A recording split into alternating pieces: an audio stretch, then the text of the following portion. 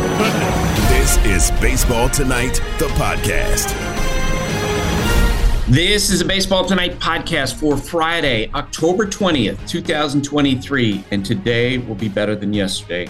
Parker Owen, Sarah Abbott, Taylor Schwinker working in Connecticut. I'm Buster Olney. I'm working in Arlington, Texas, where in just a few hours they will play Game 5 of the American League Championship Series because the Astros are alive. The Diamondbacks, Taylor, are alive.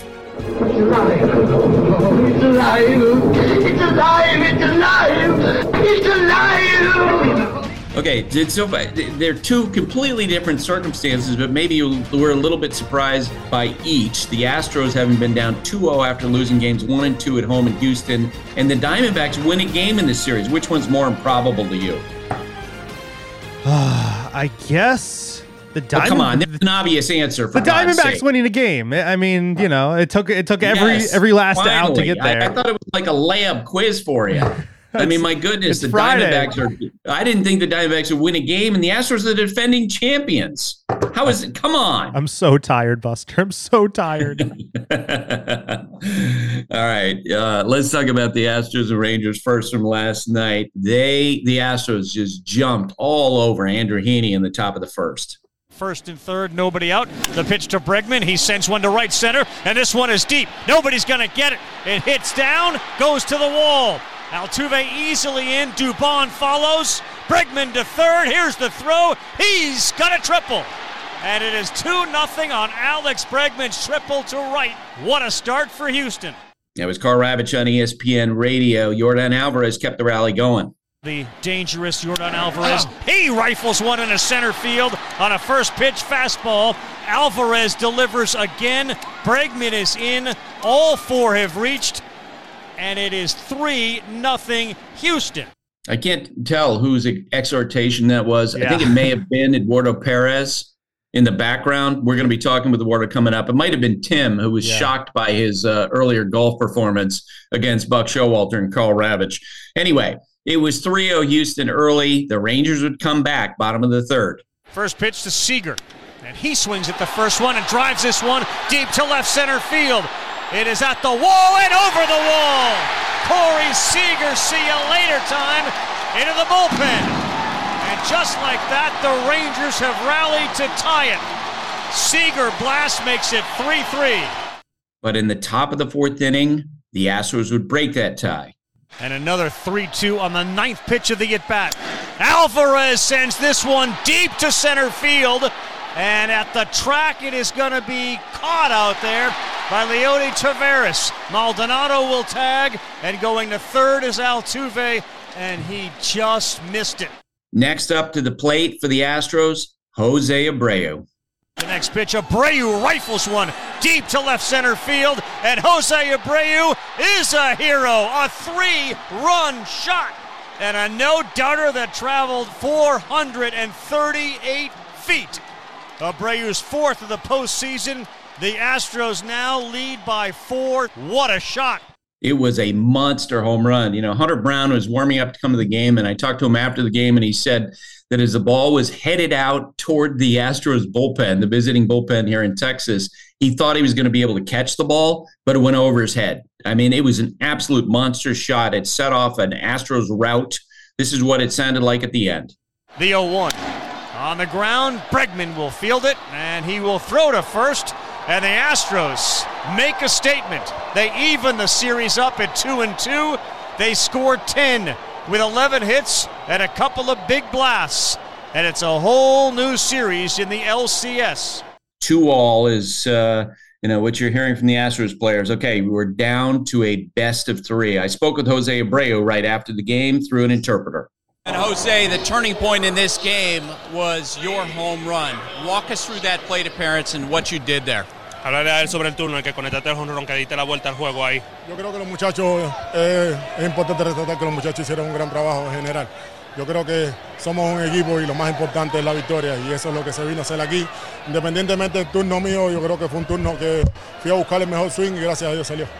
You know, I think it's important to highlight that, the great job that the guys did. We're here at team, and the most important thing for us is to get the win. Independently, I had a really good at bat there. I went up there trying to make a good swing, and thankfully was able to get that. Jose, how much did this game mean to you after all the struggles that you had early in the year, the way you worked through that, to have a moment like this? ¿Qué tanto significa este juego para ti, sabiendo toda la lucha que pasaste durante la temporada, toda la alta y la baja durante la temporada para ti? Yo creo que al final Dios sabe por qué hace las cosas. Si en la temporada no pasó de la mejor manera, aquí estamos funcionando un poquito mejor, pero lo más importante es la victoria como equipo, que es lo que se ve. You know, I think God knows why he does what he does. You know, if we didn't get it in the regular season, I'm getting the results here now. You know, he's the one that knows, and the most important thing is that we got the win. I spoke with Jose Altuve. All right, Jose, so you guys jump on Andrew Heaney in the first inning. How important was that, given how important this game was for you guys? Big game for us, starting the game, be able to score some runs, create some momentum like we did today. Was good, especially against Heaney. I think he's been pitching great all year. So, you know, just to be able to get him out of the game early was, I think, the key for us. Jose Abreu's home run. What was the reaction in the dugout when he did that? Obviously, this is like the third or fourth homer he hits in this playoff. All really important. But tonight, to be able to hit that one and give us the opportunity to win this game and tie the series was, you know, huge. You know, we're all happy for him because he deserves everything that's happening to him. Describe the year that he's been through with a slow start and working through it and where he is now. I think we all forget about, you know, his year. We all focus on what he's doing right now. He's having an amazing playoff, and that's what all want for him and all we care about right now. All right, Game 5, Justin Verlander on the mound for you guys. How you feeling? Feeling really good. You know, obviously he's our number one. He's been in this situation before, and we feel good about our opportunity tomorrow. All right, Jose, thanks. Yeah, I'm going to complain to Jose later today because in a lot of the questions you ask him these days, he's deflecting because he just wants to focus on today. What's that about? We need like the life story in those post-game interviews, Taylor, right? I want to see some tears, Jose. Come on. You've been through the ringer here. Coming out the other side. You played on some terrible White Sox teams. Like, have some fun. Loosen up a little. No, Jose Altuve, I meant. I'm sorry. I thought you were talking. Jose Altuve, he is right now in doing the post-game interviews. It's kind of fun to try to structure questions that will get him out of that we're going to focus on this moment mode. And I'm going to tell him that later today when I see him at the ballpark. All right, Bruce Bochy, the Rangers manager, talked about the series going forward.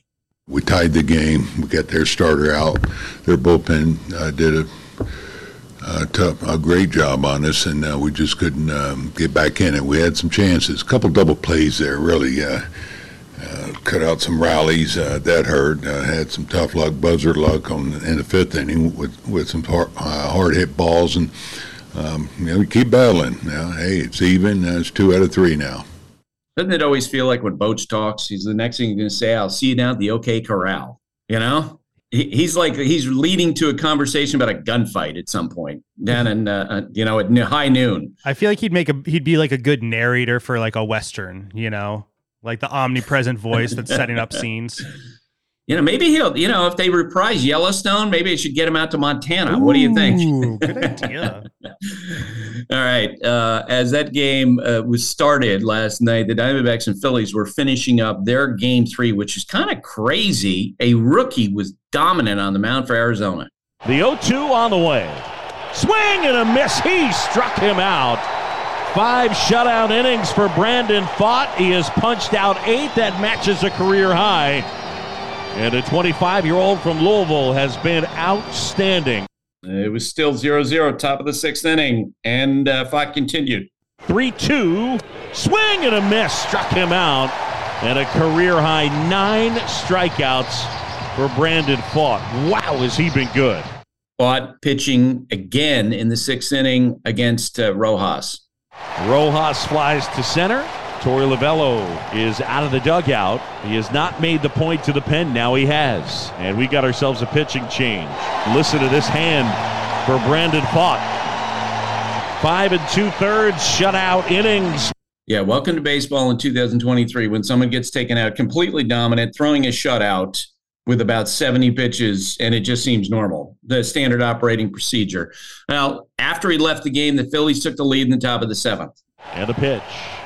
Way outside, it gets past the catcher. Here comes Harper, and the throw is too late on a wild pitch. Bryce Harper dives across, and the Phillies have a 1-0 lead. I mean, that missed everything. And Boog Shabby on ESPN Radio with that call. The Diamondbacks would tie the score in the bottom of the 7th. The 1-1. Swing and a ground ball past the diving Bohm, down the left field line and into the corner. Thomas racing for third. They're going to send him. Here's the throw, and the relay is dropped it short by Turner. Thomas is in. It's an RBI double for Gurriel, and the Diamondbacks have tied it at 1. Now, the 9th inning was kind of wacky. There were base running mistakes all over the place, stuff getting messed up. But Ketel Marte was at the plate with a chance to win the game for Arizona. The 0-1. Swing and a line drive. Base hit. Center field.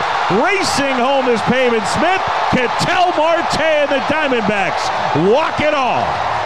And Arizona is back in this series. The Diamondbacks win it 2-1, and this series is now 2-1. Pavin Smith, who scored the winning run, spoke with Jesse Rogers. Well, that was exciting, Pavin. Tell me what's going through your mind at third base. You just had a runner thrown out at third, so what are you ready for? Just ready for anything on the ground. The bases were loaded, so I had to go on contact pretty much. Saw the ball in the air, made sure it got down, and then sprinted around to Marte. Yeah, Marte made it easy on you. I meant you had a runner thrown out at home. How about this win? It gets you back in the series. I mean, what was that dugout like in the 9th? Oh, it was amazing. I mean, you can listen to this crowd, too. I mean, I can barely hear you right now. They're still going crazy, so we really fed off that energy, and we can't wait for tomorrow. Let's go back to you. Coming off the bench, a couple hits. How do you stay ready in a playoff game situation like this? Yeah, just try to breathe, keep your heart rate down. We got the cage for in between innings, so my routine has been just go in the 5th inning, 4th inning, and get ready and be ready for when your name's called. You feel like once you get to first, you get that runner at third, okay, we have a shot at ending this thing? Yeah, 100%. I mean, always have confidence with our guys with runners on third, less than 2. Manny hit it hard, just right at Trey. And then obviously Perdomo with a great walk there. He was down to 2 strikes and laying off Kimbrel's sliders was huge. What can you say about Marte? He's had a great series. He's unbelievable. Righty, lefty. He's been our best hitter so far this series. Congrats. Thank you. Phillies manager Rob Thompson talked about his focus now as the series moves forward. Do you feel like you guys missed an opportunity today to really put control on this series? It was a great ball game. It could have gone either way, I mean, what are you going to do? I'm not going to think about it that way. I'm going to think about coming in here tomorrow and getting ready to compete. Ketel Marte is having a great series. Torey Lovullo talked about him. He's just got an unbelievable heartbeat. He loves to be in that moment, and he is one of our best players for a reason. And I thought the key to that inning was Perdomo walking and handing it off to Ketel. But Ketel thrives in that situation. He just has the heart of a lion. He wants to get the job done and be the main guy to help his team win a baseball game. Corbin Carroll talked about the Diamondbacks' Game 3 victory. I think it started with Fott today, right? Like, the job he did, that's the best I've seen him pitch, and what a great time for it. On offense, Marty just doing everything out there. Just a great all-around win. Some other notes: Chicago Cubs reliever Michael Fulmer is expected to miss the 2024 season following elbow surgery. And there are 8 people listed on the Hall of Fame's contemporary ballot. Jim Leland, Lou Piniella, Cito Gaston, Davey Johnson, all former managers, guys who, with the exception of Leland, who played in the big leagues. They'll be on the ballot when the winter meetings are held in Nashville, Tennessee. The voting will be there. In addition, the ballot also includes umpires Joe West and Ed Montague, former National League President Bill White, and former general manager Hank Peters. Taylor, what else you got? Buster, new episode of the College Game Day podcast. It is the race for the ribeye week 8. Reese Davis, Pete Thamel, Stanford Steve are picking 8 games from the weekend, including Penn State, Ohio State, Minnesota, Iowa, which has like a weirdly low, 32 point over under. Iowa trying to march to get a playoff spot. Check out the College Game Day podcast on YouTube. You can now stream the most MLB games on DirecTV without a satellite dish. Yes. The clutch hits, the strikeouts, grand salamis, web gems, with nothing on your roof. So whoever's up there, whether it's roofers, Santa, birds, old-timey chimney sweeps, moody teenagers, thrill-seeking raccoons, you name it, they won't find a satellite dish. But you will find your MLB games on DirecTV. That means DirecTV is your home for baseball this season. Root with nothing on your roof. Call 1-800-DIRECTV or visit directtv.com. Sign up today. Claim based on total games carried on sports networks. Sports availability varies by zip code and requires choice package. For the ones who get it done, Grainger offers high-quality supplies and solutions for every industry, as well as access to product specialists who have the knowledge and experience to answer your toughest questions. Plus, their commitment to being your safety partner can help you keep your facilities safe and your people safer. Call, click Grainger.com, or just stop by. Eduardo Perez is an analyst for ESPN. He's doing the games, the American League Championship Series on ESPN Radio. And Eduardo, all I can say is we got a series. We have a series. Rangers, Astros, 2-2 after 4 games. Pretty exciting. 48 hours ago, would you say that, though? No. I mean... No, I thought they were going to get rolled. And I felt the same way. We talked about this with Bruce Bochy and to a lesser degree with Dusty Baker yesterday. It did feel like yesterday was a linchpin game. I said on the podcast that I thought if the Rangers win Game 4, they win the series. And if they lose Game 4, Houston wins the series. Yeah, and when we went into the managers' meetings, I mean, I thought they thought the same thing about how important Game 4 was. And to the point that even Dusty Baker mentioned Joe Torre and how he would do his pitching alignment and everything. And you guys had a really cool conversation about that. And I was just putting that in my archives because that's stuff that I did not know. And when I don't know stuff and I learn, that's why I go to the ballpark. That's why we have these manager meetings. And it was just it was a really, really interesting the way that the Houston Astros came out with urgency in both games. And they took the crowd completely out of it. Game 3, it was in the second inning. Yesterday, it was in the first inning with 3 runs. So there's so much, and Jose Altuve got it started. And I want to run through parts of this game. We're also going to talk about the Phillies and Diamondbacks coming up. But what's so interesting about Jose Altuve, who I've known forever, but you know him far better than I do, is that they're just so many parts of him that don't make sense. Someone's 5'6", right, and has that much power. Someone 5'6" is second all time in postseason home runs. He has incredible anxiety. You know, that's what you hear from AJ Hinch and Alex Bregman, other guys in the team about, you know, his desire, his need for hits. He's always fretting about hits. And on the other hand, in the biggest moments, in the biggest games of the year, he seems so calm. Because I think everybody else is not, if that makes any sense. Yeah. And just to be able to understand that when he gets into, look, when I first met, I have to go way back. When I first met Jose Altuve, he was a part of that 111 loss team in 2013. He knows what it is to lose. He does not like losing. Then he saw what winning was in 2015. And after that, it just seems that he realizes, look, I'm going to cherish every moment of this. And he focuses a little bit better when it comes to October. He dials in a little bit more. He understands that, you know, the success of the team comes from his success as well, offensively. And he takes advantage of it. And the numbers throughout the 100 games of his career are compelling. You threw that little piece of paper right in front of me yesterday, and when I saw those numbers, I actually grabbed it with my right hand, slid it over to my left hand, and passed it over to Tim. And Tim puts his glasses on, looks at the numbers, takes his glasses off, puts them on again, and leans back and digests it the way Tim does. And then he says the numbers on air, and he turns around and goes, "Thanks, Buster." Wow, those numbers are so special throughout the 100 games that he's played in the postseason.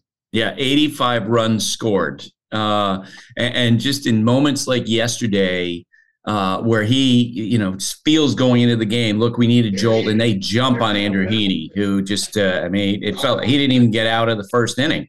It was so ugly, you know, during that time.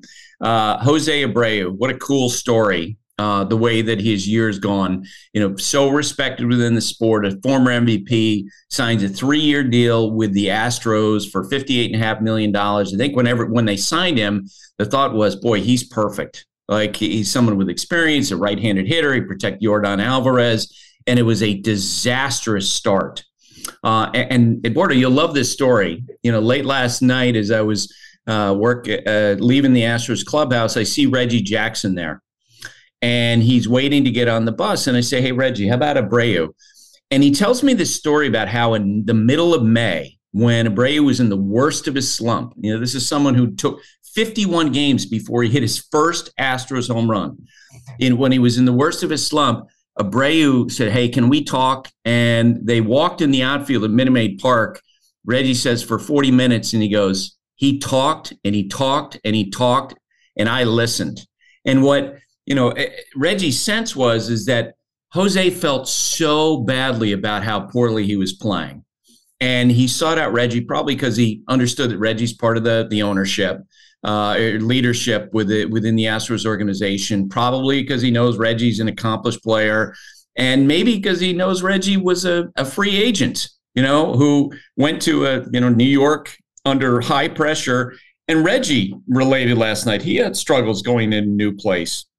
And as Reggie pointed out, Abreu was taken over from Yuli Gurriel, who was a very popular figure within the Astros clubhouse. And Abreu felt so badly, and he was apologizing to Reggie. I'm so bad. And he was promising him, look, I'm really working on it. I'm trying to get better. And that's part of what dragged him down for the last of the year. You explained that to me early this season. Yeah, and look, the first move of the Houston Astros going out and getting Jose Abreu, and everybody saying was too old, his game is going down. And then they were believing it early on in the year. And I think he started believing it as well. And he is such a worker. He's a grinder. He doesn't cut corners.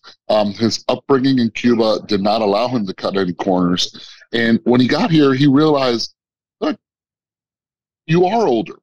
And it's okay to be able to tame it down a little bit so you can be ready for that 7:07 game at night or that afternoon game in the weekend. But one thing that he always is sure of who and what he could do at the plate.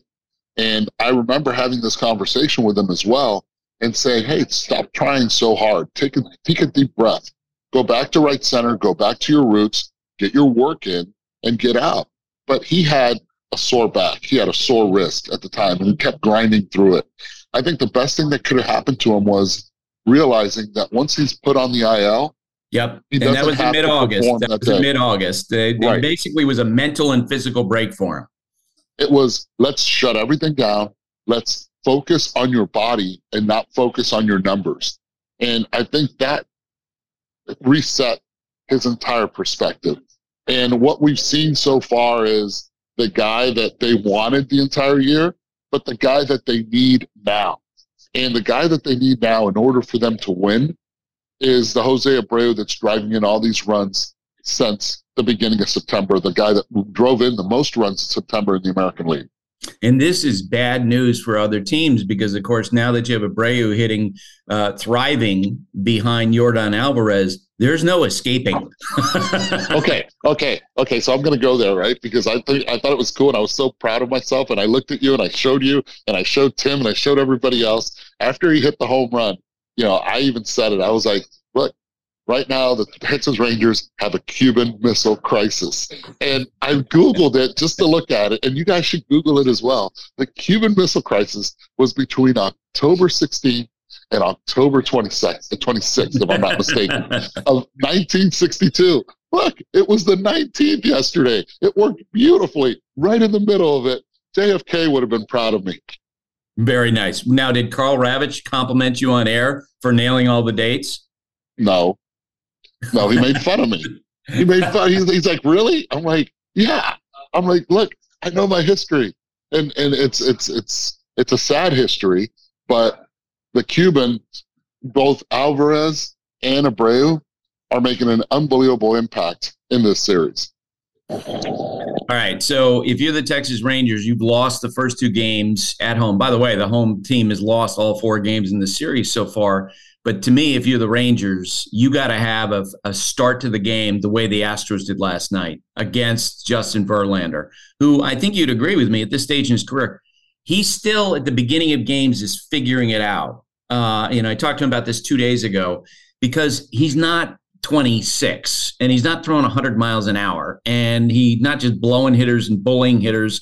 He has to take some time to figure out what's working. Is it the curveball? Is it the fastball? Is it the, how's his slider? He's trying to work through all that early in the game. The Rangers desperately need a crooked number early. What do you think? I think that's a perfect start to the open today, because you're absolutely right. Justin Verlander, his last few outings, he's trying to figure it out. If you don't get him in the first 2 innings, you're in trouble. One thing that he has to be able to do is land that slider well, see how the fastball up works. But what he has been able to do also that he is not known for, because he only had 11 of those this year, but he has had 2 in the postseason, is the ability to be able to induce the double play, get the ground ball, and use that four-seam fastball down in the zone when he does. If the Texas Rangers understand how he has pitched with runners on base differently than when he pitches with no one on base, I think they could have an advantage. But will they be able to figure that out? On the other end, I know you're going to go here. And I'm going to beat you to it. It's Jordan Montgomery. He had a lot of success the first time around, but will he be able to have the same success the second time around? And we have to look back at the Orioles series and see the adjustments that the Orioles made. I guarantee you that the Houston Astros right now are breaking that down, and they understand that the slider, that the curveball that he threw that was really sharp, as fast as he threw, that they weren't aware as that he had that velo in him. They are going to be aware now. They have made their adjustments. They are not 4 or 5 days off from taking a day off. They have been playing back-to-back games. I think that's huge. Their timing is on. And I think this is going to be interesting to see how Jordan makes the adjustment to the Astros, because I really do believe that he's still the one that's going to have to do it, because the Astros are going to be ready for the Jordan Montgomery that they saw in Game 1. Especially this time of year when there's so much hyper focus on each plate appearance in each game in a way that there just isn't during the regular season. You know this. During the regular season, you're kind of floating along. But this time of year, you're so locked in. I talked with Alex Centrone, the hitting coach for the Astros after the game last night, someone you know well. And he told me that after Abreu's second plate appearance, something struck in his mind, and he went back and he found a video of Abreu during a plate appearance from September. And he gave a side-by-side comparison during last night's game to Abreu and said, look, you got to keep your weight back a little bit more. You don't want to spin open. That's what teams are doing this time of year. They are that detailed in their preparation that Abreu hits a home run in his next plate appearance, having been reminded to keep his weight back. So I agree with you. Yep, and he should be. And I think this is the difference of the Houston Astros having an Alex Centrone as a hitting coach, that he's been there. He understands that sometimes it's not just about the mechanics itself, or it's not about the approach. It's about the mental side and the grind of having to play 162 and the grind of having to go into the postseason. I think he's one of the best hitting coaches in the game. And it's not because he knows all the analytical side of it. He respects the analytical side of it, but the guys perform under his tutelage. And it's just the support system that they have. He understands that they can hit, but he also has gained their respect and trust to be able to tell them anything at any time during a game. All right. I think you'd agree with this statement that, every time we see a team win a championship, right, all the players come out and say, no one believed in us. We're the only ones who thought we could possibly win this thing. The Arizona Diamondbacks will be the first team in history where that's actually true. If the Diamondbacks go on and win this series after that crazy game last night, they can rightly say, no one thought they could win. What do you think? 100% right on that one. And the only people that thought that the Arizona Diamondbacks could win are probably their season ticket holders, right? If you look at it that way. And even they had doubts once they saw maybe even their players have doubts. Yeah, maybe even the players had doubts as well. I still think they need to figure out Wheeler. I still think they need to figure out Nola. I still believe that the best team is still the Philadelphia Phillies, but the Phillies themselves cannot take them for granted. There's a reason why they went into Milwaukee and they won 2 games. There's a reason why they went to Chavez Ravine and they won 2 games before going to Arizona and winning the 3rd. They're for real, and they cannot take them lightly because big league players, if you do, anything can happen in this beautiful game. All right. I'm just going to say that last night, you are such a positive person. Last night was the first time I've ever seen you where you're throwing up your hands like, oh my God, that was so terrible. All the mistakes being made in that Diamondbacks-Phillies game. It was so awful that it was great. It was. And they're lucky they won. They were giving the game away on the bases. I was just astonished. You have the runners at second and third base, and infield's in, and the winning run. I mean, the walk-off run is at third. You're at second base. You have to go. Pavin Smith, you were there. You were just taking your lead. And because the shortstop caught the ball, was he going to think that the shortstop was going to go after him? I mean, that's just baseball 101. And things like that at this level, Buster, cannot happen. The other one was the runners at first and third. No outs. Infield, again, playing in, but the middle playing a couple steps back. Ball gets hit hard to the shortstop. At third base, it's a must go. You stay away from the double play. You'd rather have runners at first and second with 1 out than have a double play and a runner at third. I mean, not only is that analytically proven, but it's just baseball. It's baseball common sense. Runner at third base stays on the hard shot on the ground. They turn 2. Now the runner at third stays there with 2 outs. And again, they get out of it. The Phillies get out of it. Just baseball 101. Common sense, running the bases. It's not just about hitting a baseball and being in the cage all day. No, it's not about just throwing the baseball at 102 miles per hour. There is a part of the game that still has to be respected at this level, and that's base running. Yeah, you and Tim Kirkjian in the press boxes, that was all playing out yesterday. I thought Tim was going to pass out. Like, he just couldn't believe it because you know how much Tim loves to talk about base running. All right, sir. Thanks for doing this, and I'll see you at the ballpark in a little bit. Thanks, man. I'll see you soon. 0-0-9-6. This is The Numbers Game with Sarah Langs. Sarah Langs, reporter-producer from MLB.com. Sarah, how you doing? I'm doing great, Buster. How are you? I'm doing great. I was laughing before I was talking to Eduardo about, and you know Eduardo, and you know Tim Kirkjian, and I was laughing watching those two guys watch the end of the Diamondbacks-Phillies games with all the base running mistakes that were being made by the Diamondbacks. I didn't think either one of them would survive to do the broadcast of our game because they were just passed out on the floor, so upset with the base running. What was that like to watch?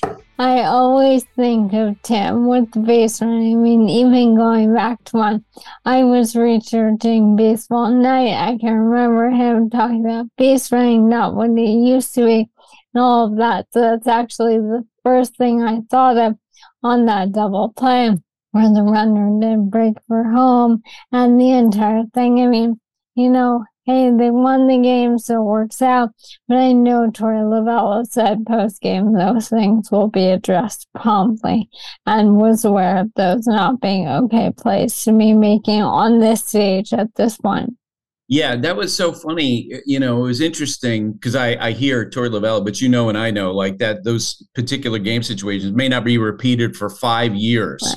You know, like you have the potential winning run at third base, and Pavin Smith was leading off second base, and there's a ground ball to shortstop, and Trey Turner throws home, and Pavin Smith just freezes and doesn't move and doesn't advance to third. And so when the runner is thrown out at home plate, you know, Pavin Smith is still standing on second base, and you're just like, wow. And then they showed his face later, and I thought that is the look of like me in my one day when I was in the Marine Corps.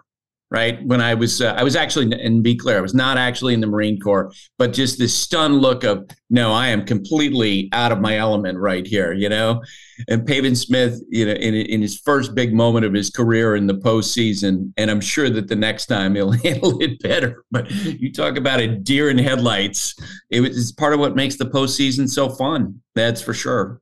For sure. And you're right that those exact situations may not come up again for any of the guys involved for 5 years, but I can guarantee these guys will be so much more heads up on the base paths because of this. And I would hope it'll have an influence across the entire team. Not that everyone else was also running the bases poorly, but it feels like the kind of thing where now you don't want to be the guy to make that mental mistake after everybody else did. So maybe it ends up being a victory for them. They still won the game, and now they have this extra kind of maybe shock to the system to make sure you're making the right plays in those moments. Yeah, I said to Eduardo that they'll be the first sports team in history when all the players, as they always do, say no one believed in us. The Diamondbacks will be right. No one thinks that they can win this series. All right, let's play the numbers game. Number 3. Number 3 is, we'll go with 0. So speaking of the Diamondbacks, I was so proud of Brandon Pfaadt. He pitched so well in that situation, and he became the first pitcher in postseason history with no runs and no walks allowed in back-to-back starts. I mean, think of all the guys who pitched in the postseason, and think of all the guys lately who have turned in very short starts with the way the pitching goes these days in the postseason. So for Brandon Pfaadt to do this, I thought was really, really impressive. He had 9 strikeouts and no walks. The only rookie in postseason history with at least that many strikeouts and no walks. The only other rookie in a postseason game was Don Newcomb in the 1949 World Series. And this is the guy who, Brian Anderson talked about all throughout the broadcast. This is the guy who has been up and down all throughout the season. Has really worked through his issues at the major league level. So you just love to see the success for a pitcher like that. We know the Justin Verlanders of the world, the Zach Wellers of the world. We expect them to come out and be really, really good on this stage. But for someone who probably not a lot of people had heard of before this postseason to come out and do that, that to me is what October is all about. Number 2. Number 2 is, I just used 0, so we'll go with 4. So this ALCS has been absolutely incredible in many ways, but one way that sticks out is that the home team has yet to lead at any point in any game. So this is just the 4th series in postseason history that has had 0 leads at any point by the home team through the first 4 games of the series. The other series to have that, the 0-1 ALDS between the A's and Yankees, 1986 World Series with the Mets and Red Sox, and the 1906 World Series with the White Sox and Cubs. And none of those extended to 5 total games. So by that, the Rangers will have a lead at some point today, or else the series will set a record. Number 1. Number 1 is 1. I want to talk about Jose Abreu, who is having this outstanding postseason. So he became yesterday with his 438-foot home run the first player with 3 home runs of at least 430 feet in a single postseason under Statcast, which goes back to 2015. Not Yordan Alvarez, not Bryce Harper, Kyle Schwarber, anyone else who hits the ball really far. Giancarlo Stanton, Aaron Judge, all of these guys have played in the postseason in that span. But it's Jose Abreu, who, as we've talked about, has this great kind of comeback story within the season for this year. He is the first guy to do that. And he and Yordan Alvarez became the first pair of teammates to each have at least 4 home runs and 10 RBIs within their team's first 8 games of a single postseason. So 21 total guys, including the 2 of them, have done that in the postseason, but they're the first 2 to do it on the same team in the same year. I think it's awesome, again, for the same reason Obviously, people had heard of him, not the same as Brandon Pfaadt, but nobody, seeing the way his season started, thought, well, that's going to be an October huge player for the Astros, and here he is, and I love that for him and for the team. You know, one thing that's cool is when you have conversations with players and you can tell which players, because not all baseball players are baseball fans, as you know. Some players, this is their profession and they're really good at it, but they're not really baseball fans. Mauricio Dubon is a huge baseball fan. And so I asked him about Abreu's home run, and he just paused, and he goes, that guy is an ox. That was the word he chose. He is so strong. He said there's nothing surprising about how far he can hit a baseball because he's just so strong. Last night with Jose Altuve's 100th game in the postseason, as you know, and which got me to, looking up some of the numbers that he's chasing. And I think there's a good chance that Altuve is going to run down a lot of these numbers that seem to be untouchable. And, that took me back to Derek Jeter and what remarkable things he did in the postseason. And yes, the Yankees played in a lot of postseason games, but you still got to play in those games and you still have to perform. And you remember, and I know these are numbers that are probably burned into your brain, how many career hits Derek Jeter had in the postseason? I don't know, actually. 200, exactly. 200 career hits in 158 games. He had 111 runs scored. Altuve is a long way away from the 200 hits, but he's closing in on runs scored. 85 runs scored in 100 career postseason games. So, and I'm assuming Derek is probably number one in that category. It means he's only 26 runs away. He might get that next year, Sarah. It's amazing how Altuve, someone who, as I said to Eduardo, was so filled with anxiety about getting hits, and yet in these big moments, he just seems so calm. He's so good at it. I mean, I understand the anxiety. I understand that isn't even connected to his being good at it, but he is so good at it. And the other thing that Jeter has as well, and it's part of the reason that the two of them are on these leaderboards, is health, is the fact that their teams have been making the postseason. In Jeter's case, made the postseason a lot. And they were always healthy and always there to contribute. And it's really incredible if you think about it. They were talking last night on the broadcast on TV about how he didn't even have the best postseason last year. And yet here he is still accumulating everything. I mean, it's really incredible to watch him. He is so thoughtful in his post-game interviews, and I really appreciate that. I really appreciate that a star like him, who's been through so much, is able to really be kind of introspective about what he is doing. I mean, when he hit the home run off Scherzer 2 days ago, he said on the broadcast, I hadn't gotten a hit off him lately. And he was right. His last hit off of him was in the 2019 World Series, and he's gone like 10 straight plate appearances since then without getting a hit. So I just think it's really incredible that he is doing all of this and that he is able to kind of share it with all of us as fans of baseball and people who cover the game in that additional way as well. Yeah, I completely disagree with you. He's amazingly annoying in those post-game interviews. And I'm going to tell him that today because he will not. He's in a mode right now where it's all about the team. So he could hit 5 homers in a game, and I'd say, hey, Jose, walk me through how you're feeling about those 5 home runs. Oh, that's not important. We're getting closer to our goal. We're focused on today. Come on, Jose, just give a little bit. No, I'm only half kidding. I am going to give him a hard time about it today. All right, Sarah, thanks for doing this. Thanks so much for having me, Buster. Dogs are an important part of our lives, and keeping them protected is a top priority, especially against nasty parasites. That's why you got to check out NexGard Plus, Afoxolaner, Moxidectin, and Pyrantel chewable tablets. NexGard Plus chews provide one-and-done monthly protection that kills fleas and ticks, prevents heartworm disease, plus it treats and controls roundworms and hookworms.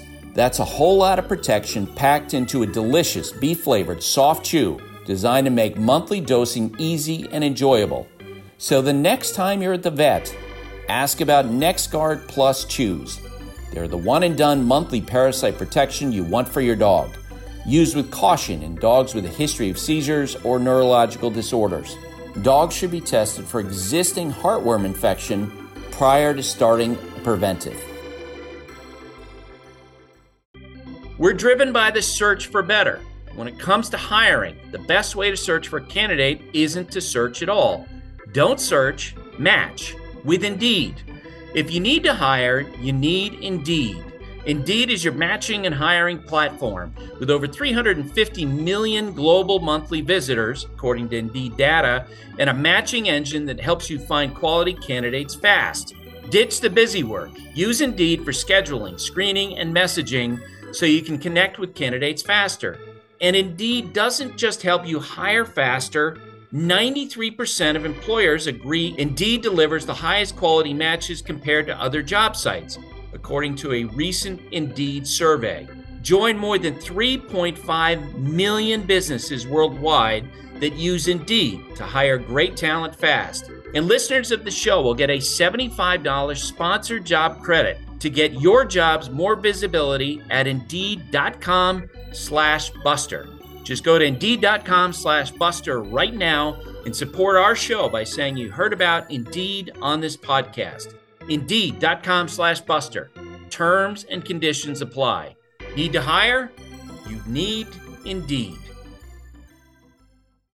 Todd Radom is the chief executive of our weekly quiz. He's a graphic artist whose work can be seen on ball fields all across America or all around the world. Todd, how are you doing this Friday? I'm doing well, Buster. Thank you for asking. A gloomy day here in Philadelphia. The rain just stopped, and we will see what happens later tonight. It's a sunny day here in Texas, which means it's probably they're gonna have the roof closed. Who knows? Clearly, Dusty Baker has no idea. Yesterday when he was telling reporters there was an agreement about the ballpark and whether or not they'd open up the roof here, and he was kind of like arms out, like, I don't know. But it's a beautiful sunny day, and so the roof will probably be on here as we get ready for Game 5. Before we get to this week's quiz and talk about the forgotten field, I've got a question for PK Steinberg for you. PK writes, given their vastly various uniform designs and colors, are the Diamondbacks among the most fluctuating of teams in baseball togs history? How about that? I mean, the writing in that was excellent, PK. Togs and toggery. Yeah, right, exactly. It's a good question, and here's the deal for everybody. The Diamondbacks, of course, a young franchise.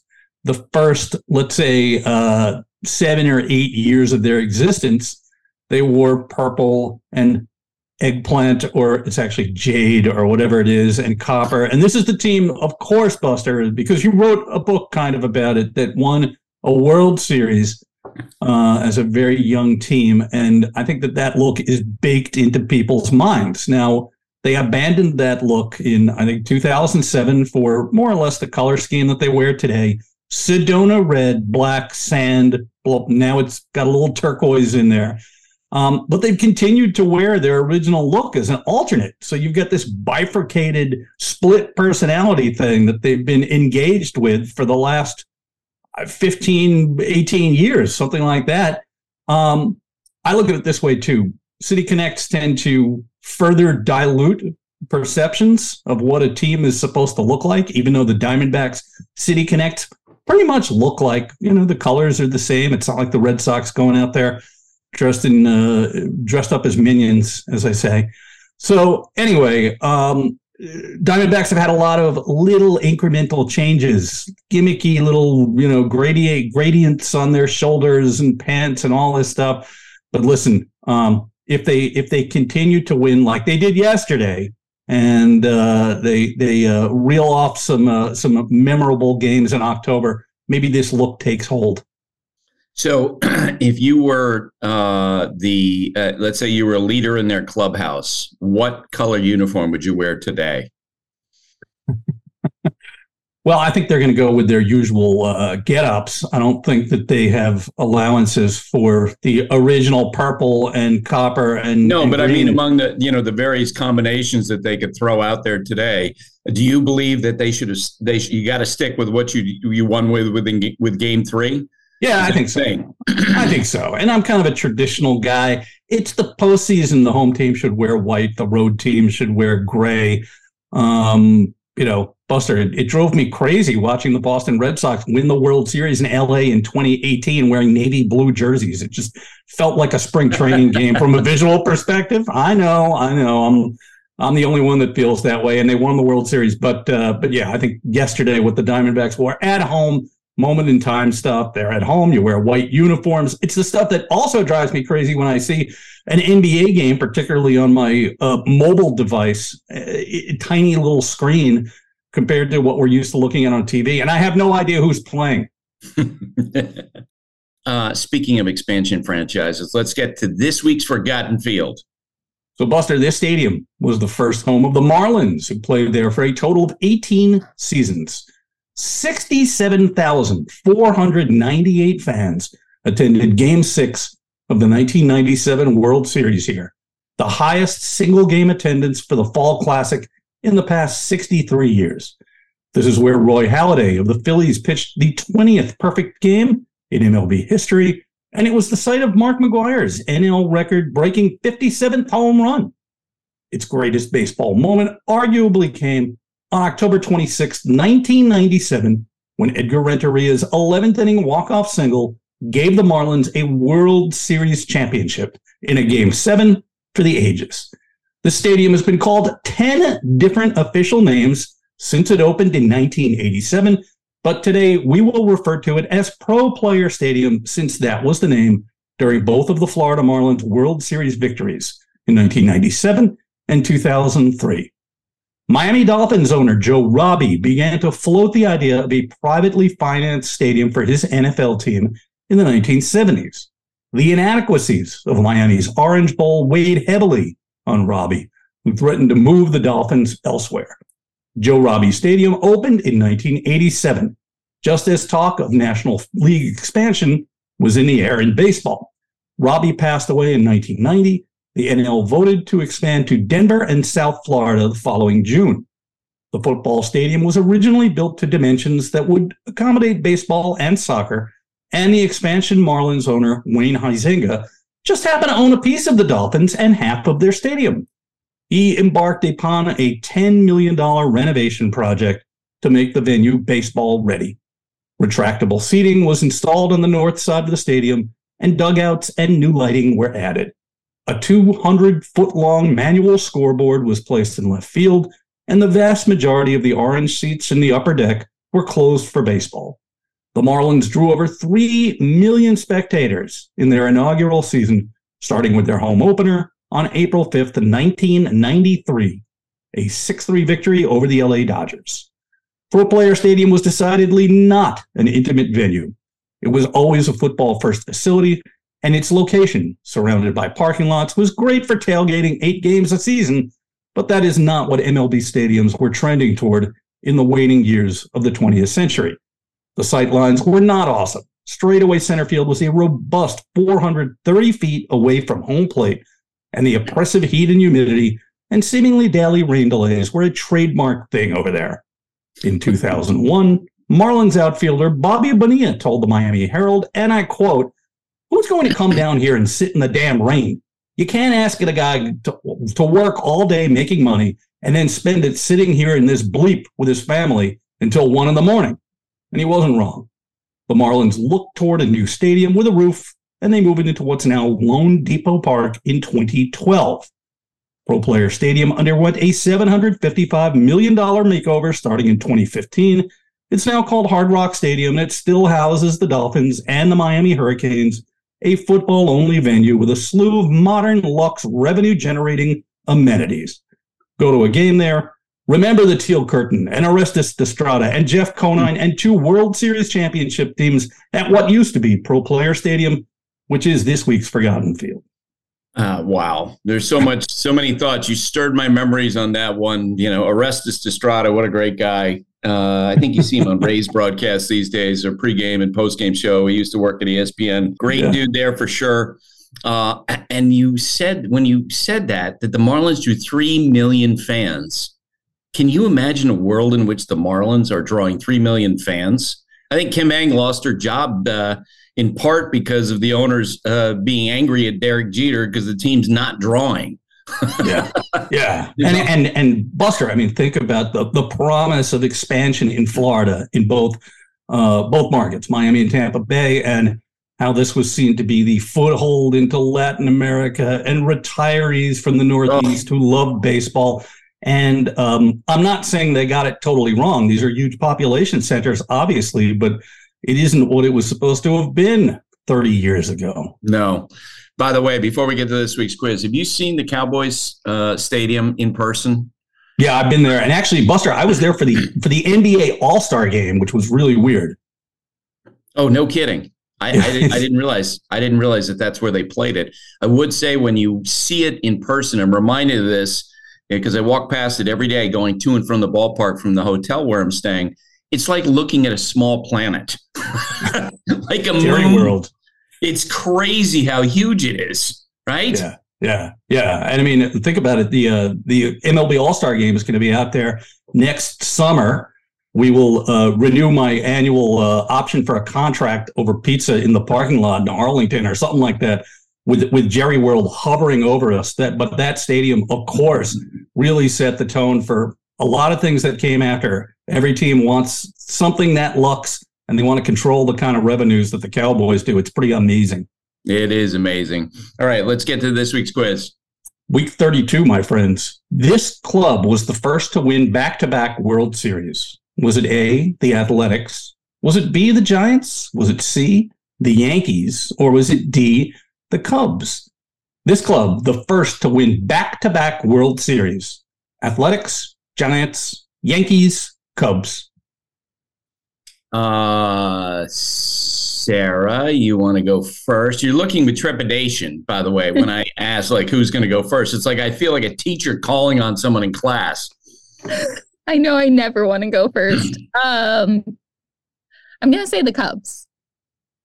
Taylor? I'll go Giants. I'm going Giants too. Barrow with the Phillies hat, going with the Cubs, who won back-to-back World Series in 1907, 1908, and then went dormant for another 100. A long time after that. A long time. So congratulations, Sarah. Oh, thanks. I needed that one. Yes, you did. Besides, I'm going to make excuses for myself. Besides, having it in the morning and still getting my coffee kicked in, I was also like, my brain was starting to cramp thinking about, as you know, they played the World Series and there was a time off because John McGraw, the Giants manager, didn't want to have anything to do with the American League and they didn't play for a year. So I was trying to piece all that together. But Sarah, congratulations. Thank you. Overthinking things, Buster. Well, I mean, that's been a theme this year, and yet I still managed to hang on and be in first place. So, Taylor, we haven't heard from you, in response to this.